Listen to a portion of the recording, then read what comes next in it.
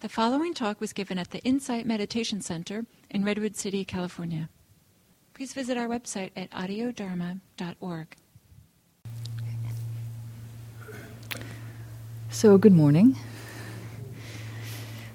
For these 3 weeks, of which we're on the middle one now, we've been examining ways that we can develop the mind to have more of what are called the beautiful states. And this is a wonderful thing to do because the beautiful states feel beautiful to us also. And so we get the immediate benefit, and then, of course, they help all the others around us too. So this is the verse that kind of points toward this from the Dhammapada. Doing no evil, engaging in what's skillful, and purifying one's mind. This is the teaching of the Buddhas. It's pretty simple. As I mentioned last time, these three aren't really separate. You know, the part about doing no evil is more about restraint, which is, but that is quite related to development, which is what the other two are about. So today the topic is called benevolence, and this is a word that I've become interested in, and I'm trying it out. Benevolence itself, the definition of it, if you sort of look up online, where is this word used, what does it usually mean, it's actually quite related to generosity. It has to do with supporting people. It's the same word, the same root that produces benefactor, someone who's helpful, gives things. But the root of the word, of course, is goodwill, right? So bena is the good part, and then the vol is the same as volition. So it's goodwill.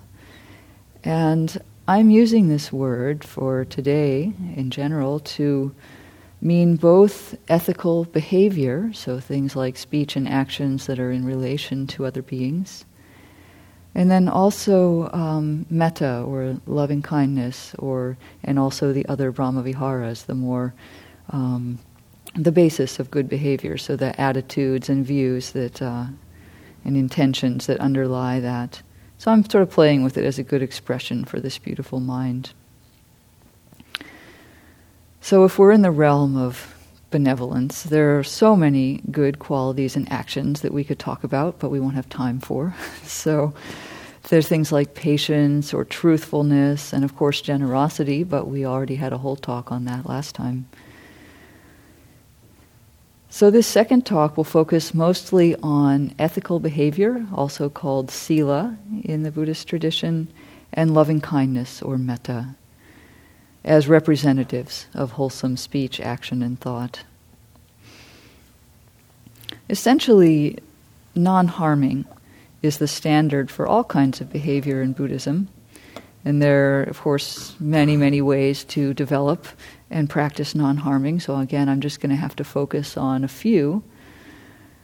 But don't worry, even the few that we're focusing on would be enough practice for a lifetime, I think. And then there's the fact that there's even more just shows the generosity of the universe in providing us with ways of developing ourselves. Broadly speaking, practicing ethical behavior tends to focus on outward relational actions, and then loving kindness and compassion and other kinds of brahmaviharas, we'll talk about what that is, are more about the heart, mind, thoughts, intentions. They're what allow us to enter situations with a non-harming presence. Before we even say or do anything, we can have that kind of presence where we are. So let me pause a little bit first and say that sometimes people feel a little bit put off when they hear about ethics or ethical behavior or kindness for all beings or something. Sometimes there can be a top-level response of, oh, one more thing I'm supposed to do in order to be good or in order to be a good Buddhist or something. So I want to point out that the Buddha did not frame it this way at all, actually. He never said these are things that you have to do in order to be acceptable in a certain way or gain my favor. Certainly, that's more of a Christian idea. The genuine motivations for offering benevolent action and emotion have a lot to do with helping ourselves in addition to helping others, which is not at all a selfish thing to do. Very simply, we don't harm others because we love ourselves at some level, and we don't want to take that on as something that we have to be aware that we've done. And we also see that others love themselves too. I mean, if I care about myself, others do too, and so I wouldn't want to treat them in ways that I wouldn't want to be treated. It has its own kind of internal sense to it. There's a particular sutta that describes this nicely.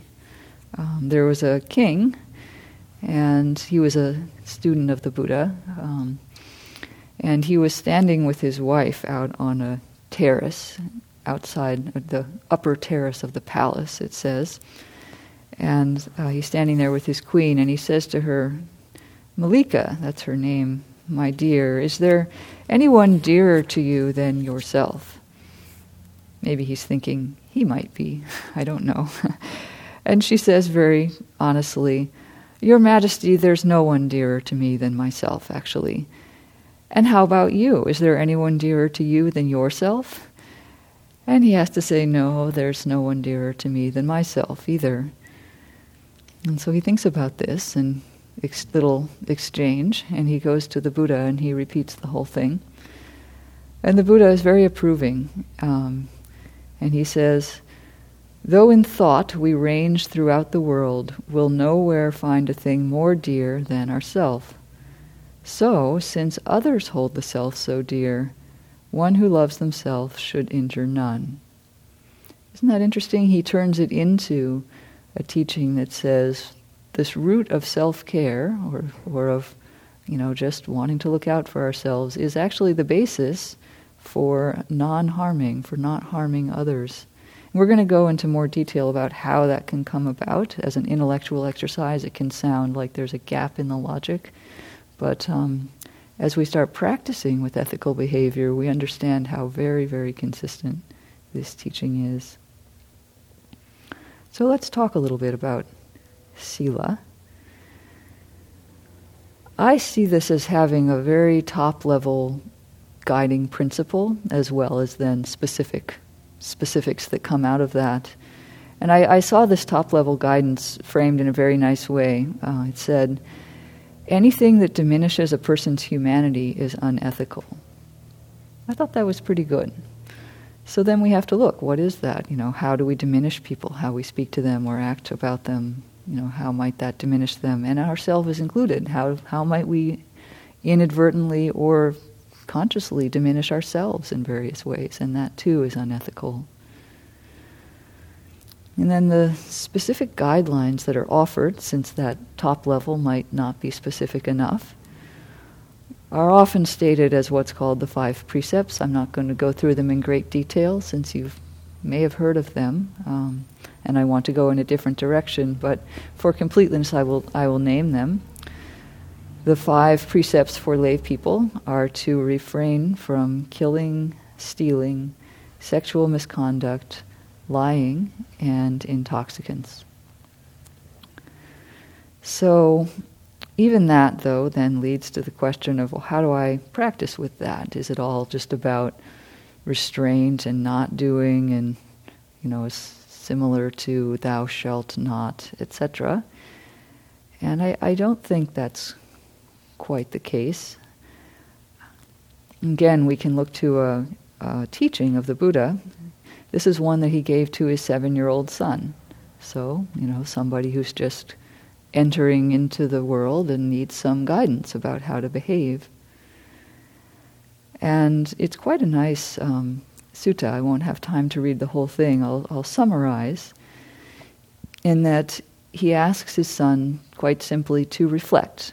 He says, "What is a mirror for?" And the son says, "It's for reflection." He says, in the same way, we can reflect before, during, and after an act of body, speech, or mind to see, is this going to cause harm? Is this causing harm now as I'm doing it? And looking back, was there any harm caused through that. And in each case we check, and if it looked like it was okay, then we keep going. And if we look back and there was some problem, then we make amends in some way. It's really quite simple. But I think what captures my interest in this particular way of teaching it is that he's not just saying, don't do X if it violates one of these precepts that I've laid down. So we're spending all of our time looking, is this, should I stop? Am I not? It's all about not. He's actually saying, look at where it looks like it's okay, and then go ahead. Go ahead and keep checking. This is a dynamic, real-life practice where we're encouraged to actually act and reflect on it. It's not only about the restraint, as long as we're paying attention. He doesn't say act and don't notice. He says act and notice. Do things, speak, interact with people, do things in a certain way and see how it feels. And from that, we gradually train ourselves. So it's a process of checking, acting, reflecting, modifying, and acting again. It's a living practice that we do in real life. Whose life? Our life. This life. Where else could we do it? We train ourselves through our own actions and reflections. So we're not enjoined to do things because of an outside authority, even the Buddha. Instead, these are inner precepts that we accomplish to a greater or lesser degree. We all know that we have a range of how well we accomplish these things. And we learn from that. We learn from wherever we are on that spectrum of accomplishing it or not in a given case. And we're mindful of our behavior, and we observe for ourselves the effect of following and not following them. And then we learn. Then it becomes clear.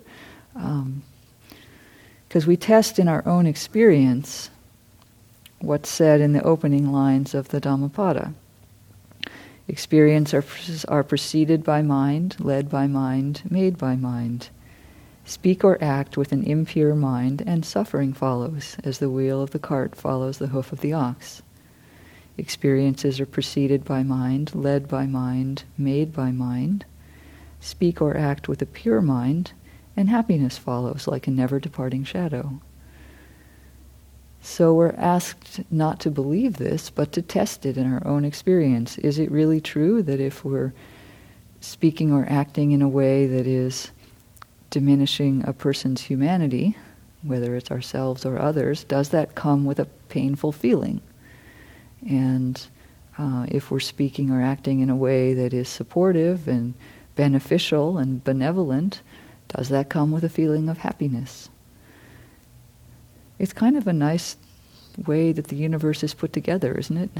I mean, it's pretty good that it works that way. So another teacher said it more succinctly: happiness is not the reward for virtue. Happiness is virtue itself.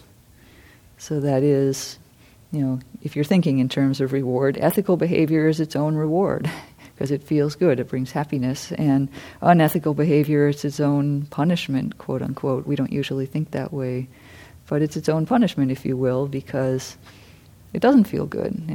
And what? Beings care about themselves. They hold themselves most dear. So this is pointing toward it's okay to tap into our heart, to that part of us that says, yes, I hold myself dear, and therefore I will behave in a way that doesn't diminish people. I will behave wholesomely.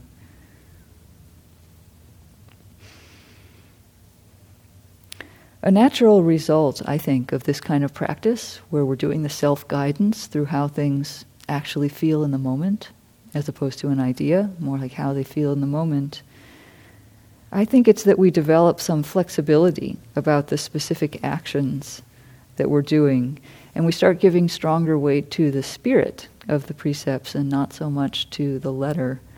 I have to be careful, of course. I mean, the spirit is non-harming.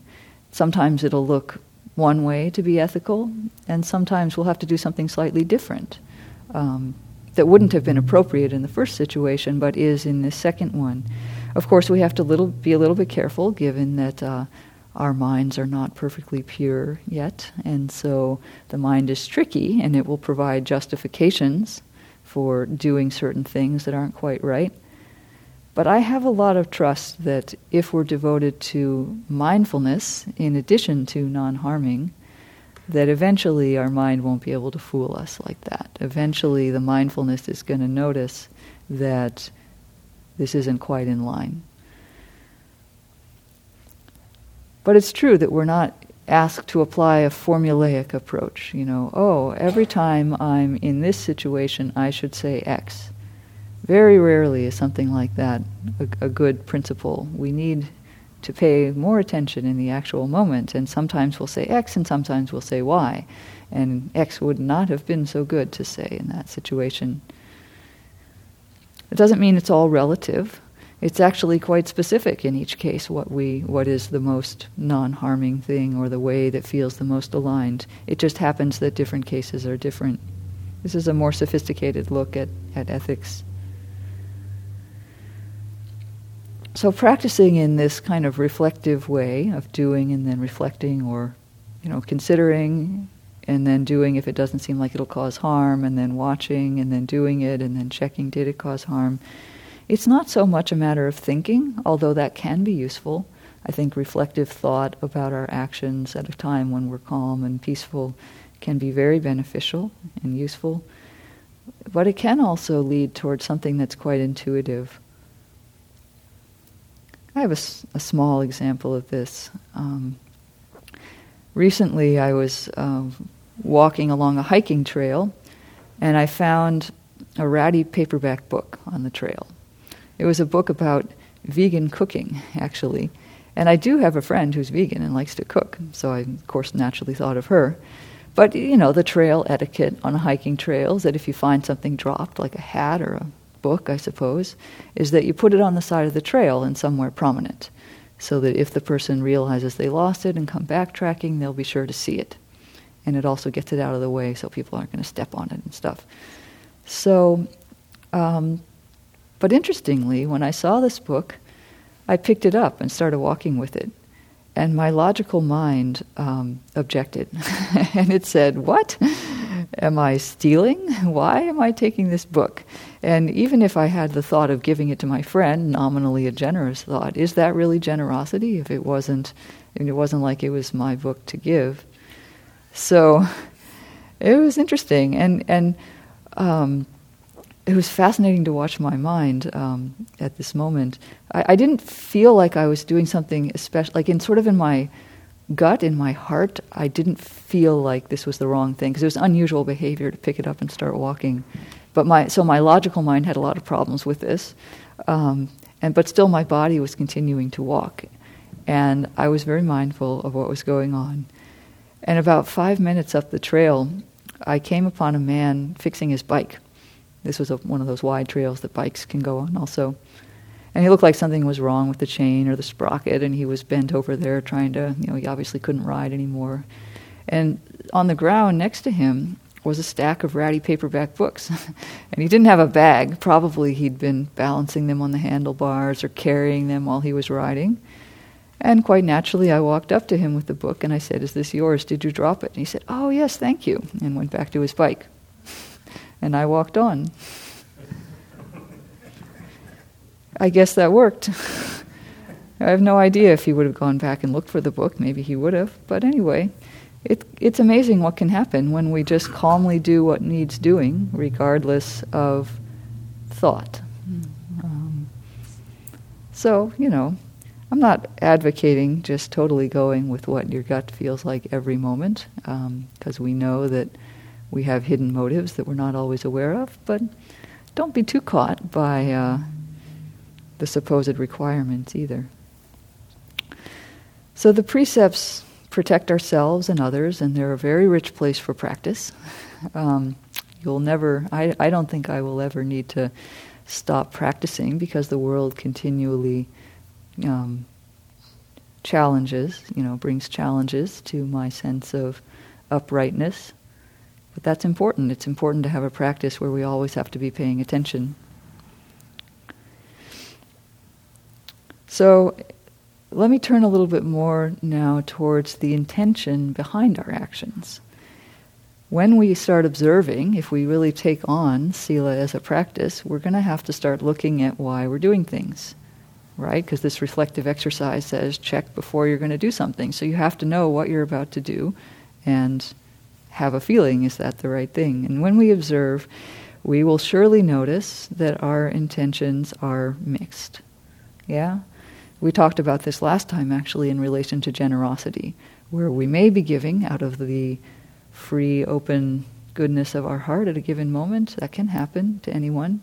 And sometimes we're giving with an underlying motivation of wanting to receive in return, or wanting to look good, or wanting to prove something or something. We have something else going on. It's the same for other acts of body, speech, and mind.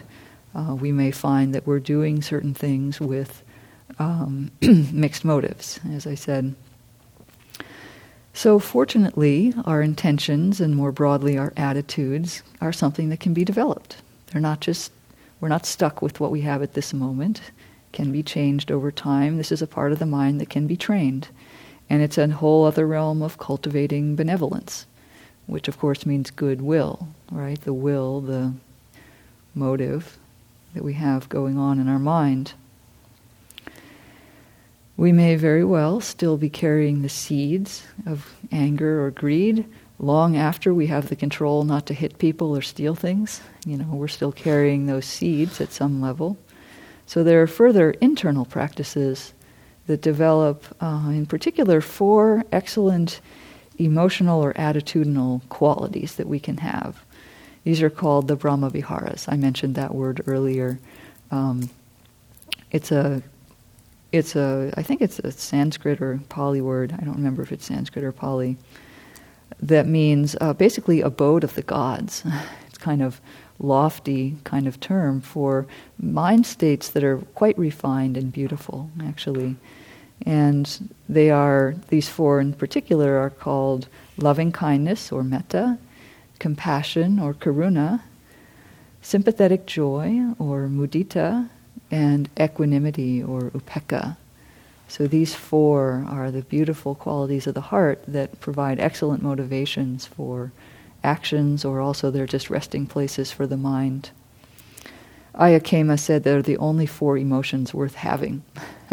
She was quite a blunt teacher. But it's kind of true. So we don't have time to look at more than just the first, loving kindness, in any detail in terms of practice, but I hope what I'll be able to convey through that is that that practice alone will go very far and actually, in fact, folds into the others. I'll describe how metta practice ends up developing and linking to the other 3. So it's not like they're getting short shrift, I promise. As with ethical behavior, there are lots and lots of practices that one can do to develop metta, and so we'll stay concrete and not try to cover all of them. That would be too much. So basically metta, or loving kindness, means wishing well for ourselves, for people we love and care about, for people we don't know, and even for people we find difficult. Ultimately, it extends in all directions to all beings. Metta moves toward boundlessness as it develops. So a common way of generating and working with metta is to say formal phrases. Some of you may know about that, and if you don't, it's okay. You'll surely encounter it at some point. But for today, I wanted to offer something a little bit different and maybe more easily applicable in daily life. I've just pulled out 4 lines from a particular sutta that's called the Metta Sutta. That is a beautiful, beautiful medium-length sutta that talks about how metta can kind of be developed and infuse our whole life and take us through the whole path of ethics and wisdom and concentration. But these 4 lines stand out. Even as a mother protects with her life her child, her only child, so with a boundless heart should one cherish all living beings. I think those are pretty powerful. So how can we use these lines as a basis for working with the intention of goodwill in our heart? I'll just offer this as an option. So one way that we could consider those lines in relation to our life is to feel into that kind of love that a mother or a father, for that matter, has for his or her child. So this love is a very strong connection. We've all been a child, if not a parent, even if not a parent. And so we may have some visceral feel of this kind of love. But it's possible that these 4 lines sound challenging. Even as a mother protects with her child, protects with her life, her child, so with a boundless heart should one cherish all living beings. It's like, wow, we're supposed to cherish all living beings like that? But this is good. The teachings on metta are actually often challenging. Why? Because they push against the barriers that we've erected in our heart. And we have a lot of walls in our heart that we've put up for various reasons, thought they were important. And the teachings on metta start to pick at the base of those, hopefully until they crumble, undermining them. But they feel challenging, while we think that wall is important. So that's good. So in a practical sense, I find it interesting to look at other beings, real beings that we're seeing right now, not something abstract that we're envisioning or conjuring in our mind, but the real beings that we're here right now, and ask, can we care for this being? That can be the bridge toll collector, our coworker, our partner sitting across the dinner table, the cat next door, the ant on this flower. There's a lot of beings that we see every day. And the question is, anyone or anywhere, can we feel a sense of protection and cherishing of all beings? And to what degree can't we, or don't we, in a given moment? Sometimes this moment we do, and that moment we don't, or something like that. And this is all data. This is all information for mindfulness. It's not to beat ourselves up and say, oh, I should be more this, oh, why can't I generate this for this person? We just notice at this moment it's not coming. And what does that feel like in my heart? Or at this moment it is. Oh wow, I do care about this ant. That's kind of cool. So, play with this a little bit and notice the ease that comes at the moments when there are feelings of care, and the dis-ease that comes when there's aversion or contraction in some way. And feel how that is affecting our heart first, before we even speak or act and affect anyone else. The heart will soften bit by bit. This is a gradual process. Sometimes distinct cues are helpful too. I try to bring metta to mind, for instance, when I hear a siren, like an ambulance or a fire engine siren. It's very easy then to say, oh, somebody's in trouble somewhere, and just wish well for however that situation can unfold. May it unfold as well as it can. May there be help and support. It's a nice practice.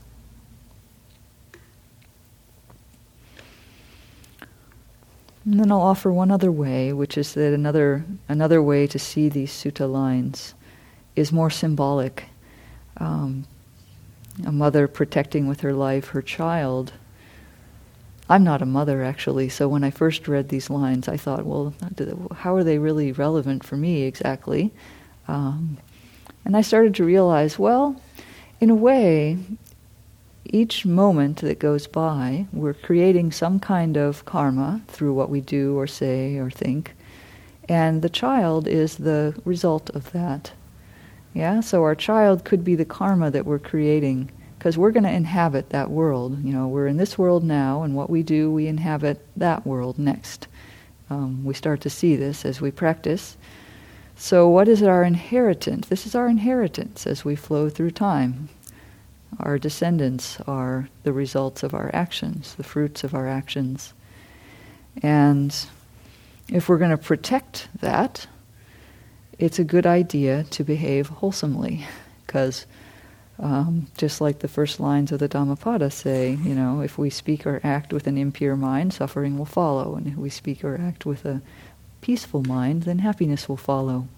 So in the same way, we're the mother of that child, we're going to protect it perhaps by behaving well or speaking well or thinking well. So we can observe how that goes. We observe that caring for others feels a lot better to our own heart as we proceed through time. So if either of those ways of looking at these lines speak to you, that's great. If they don't, that's okay. You may find other ways that these particular lines speak to you and are relevant in your life. Or if you're just intrigued by the idea of practicing that way, I recommend going and reading the Metta Sutta. It's easily found online. See if a different set of couple lines sticks out to you. I think every line of that sutta has something to say about how we practice in our life. So I encourage you maybe to find the ones that speak to you and see how that might apply. So developing metta, however you choose to do it, actually pulls in the other Brahma Viharas too. The compassion, the sympathetic joy, and the equanimity. We can't not touch into those also. And I'll explain a little bit about that. The kind of untrained or run-of-the-mill mind tends to meet suffering with blame, judgment, denial, other kind of reactive responses. But it is said, and we can observe this in ourselves, that when the loving heart meets suffering, the love just changes naturally to compassion. You know, we feel this sense of care, either for ourselves or for others, we're feeling that. And then if we see a suffering being, be it ourselves or others, there's an opening, a softening, a quivering, it's said, of the heart. That is compassion. Kind of like a mother would have for a sick child. You know, they love this child dearly, they have the connection, the child is sick, they feel compassion. We can observe this possibility in our heart. And of course, we'll observe that it's not always there. It doesn't always come, and that's okay. That's just something else to observe. And we can observe that this is a possibility and even incline our mind toward it if it's of interest. Similarly, when the heart of metta, the loving heart, the open heart, meets another person's gain or happiness, we feel joy. You know, we feel this sympathetic sense of, wow, that's so great. This mudita comes forth. This is like a mother rejoicing at her child succeeding. And, you know, maybe the child is leaving home, finishing school, and they have bright opportunities in the world, and the mother's delighted to send them out. There's this sense of joy and, you know, co-experiencing that happiness. And of course, as we observe, we don't always feel that. There's the contraction of envy or, you know, something else that may get in the way. And so then we notice, oh, that's getting in the way of mudita. Mudita is a possibility, but there's something not happening there. And that's okay too. We observe that, oh yeah, there's that in my heart. Get to know this heart. When is it open? When is it closed? And just kind of roll with how it goes. This is a way of developing. And then balancing all of these is equanimity, which is a very deep form of love that allows things to be as they are. If you love something, set it free. Like parents who are able to let go of their adult child and let them make their own decisions in the world. So, benevolence, yeah, it's a heart quality, and just as we moved in the last talk when we talked about dana as an act of giving, we moved to chaga as the disposition to give, you know, the sort of underlying part. In the same way, doing these practices of ethics and of metta, they change our heart so that benevolence becomes part of the very fiber of our being. You know, it just comes into our heart. And that can manifest in many ways. I'll describe a couple, but there are surely more. So one way that we begin noticing that benevolence is kind of part of our way of being is that we have a strong presence of qualities that are called the guardians of the world, hiri and otapa, which are often said together as hiri-otapa, which I kind of like. Hiri-otapa is the ingrained disposition to act ethically and to act benevolently. Hiri is also called self-respect. I won't go into great detail in this, but it's also called self-respect. It means feeling kind of a healthy sense of, I'll use the word shame, but that's, we don't have to make it heavy, but it's a healthy sense that certain things that we've done were beneath us. So we have self-respect, we have an ethical standard for ourselves, and occasionally, as we all, since we're human, we don't live up to that. And then we feel a little bit of a pang. Ugh, I didn't quite like the way I said that on the phone, And so that's Hiri. And it's a good feeling, it's a guardian of the world, because you're going to go back and say to your friend, I'm sorry, I didn't mean to say it that way, or I'm concerned about that what I said might have sounded like, how did you feel? Questions like that. And if we didn't have that sense, that little pang, we wouldn't have made that action to make, to fix that relationship. And sometimes our friend says, what? I didn't even notice. So, you don't know. But that sense of feeling that certain actions are not worthy of us and we need to do something about that. So it's definitely not paralyzing guilt. It's not beating ourselves up. It's just being clean in a certain way. And then otapa is also called conscience, and it means being concerned about the ethical qualities of actions before we do them. So this is actually kind of what the Buddha was talking about developing for his 7-year-old son by doing all that reflecting and checking. Develop this sense of concern after actions and concern before actions.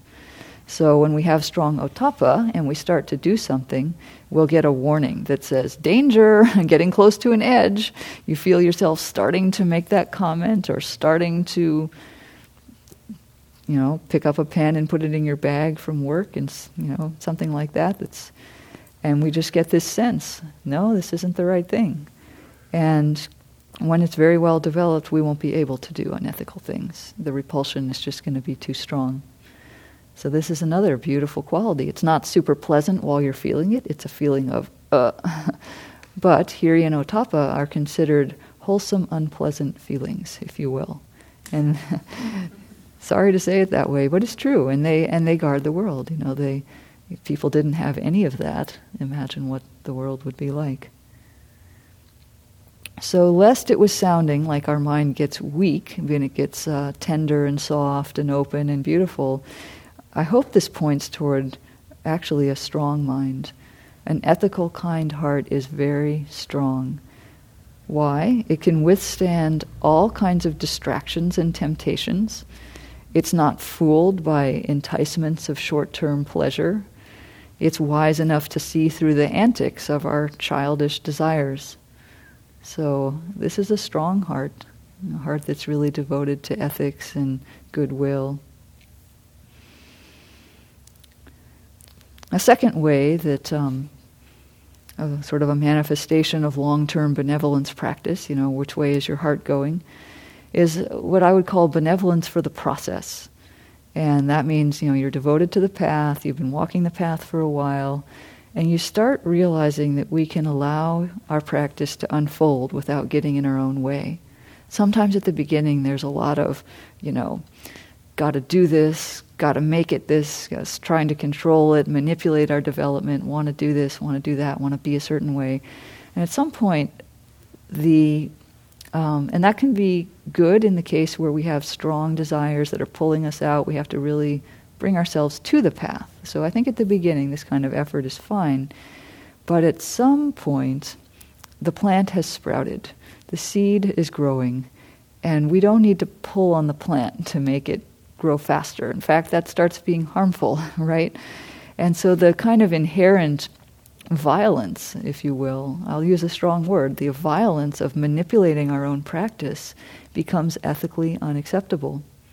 And so we back off and we have benevolence to open and allow ourselves to unfold as we will on the path. And it's kind of softening and opening to what the path is bringing us, once we know that we're on the path. So this benevolence is kind of a union of generosity and love and compassion and virtue and patience and other many good qualities. Benevolence for the process.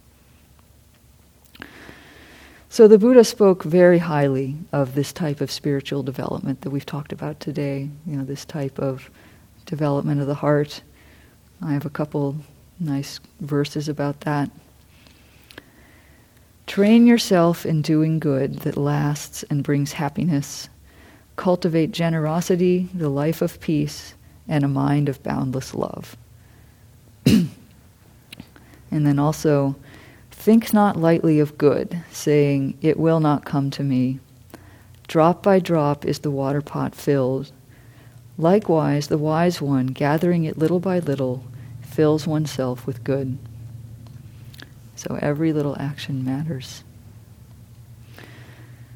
So in summary, the teachings on generosity and virtue and metta, they all point towards the creation of excellent karma. I mean, this is bringing enormous amounts of happiness into our life, happiness for ourselves and for others.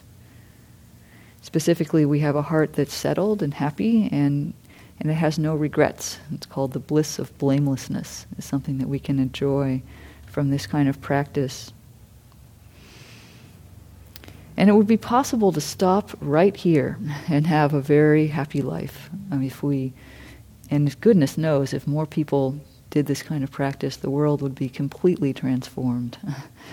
But recall the initial verse. It says, doing no evil, engaging in what's skillful, and purifying one's mind. This is the teaching of the Buddhas. So as if that weren't enough, there's actually a further benefit of doing these benevolence practices, and that is the ability to become calm in meditation, which is actually the best fruit, turns out. We gain the ability to develop our mind in meditation. So next time we're going to talk about the main forms of meditative development, which are concentration and insight practices, and the teaching unique to the Buddha, the possibility of ending suffering. It's interesting that actually creating the happiest possible life that we can through excellent karma is not quite enough, actually, to end all suffering. So this starts to point towards how really radical the Buddha was in what he offered. So we're going to look at some even deeper forms of happiness that can come, that can be achieved than we can achieve through the generation of good karma. But we do the good karma in order to get us to that point. So that's a little advertisement for next week. But in the meantime, have a wonderful week of benevolence. Thank you.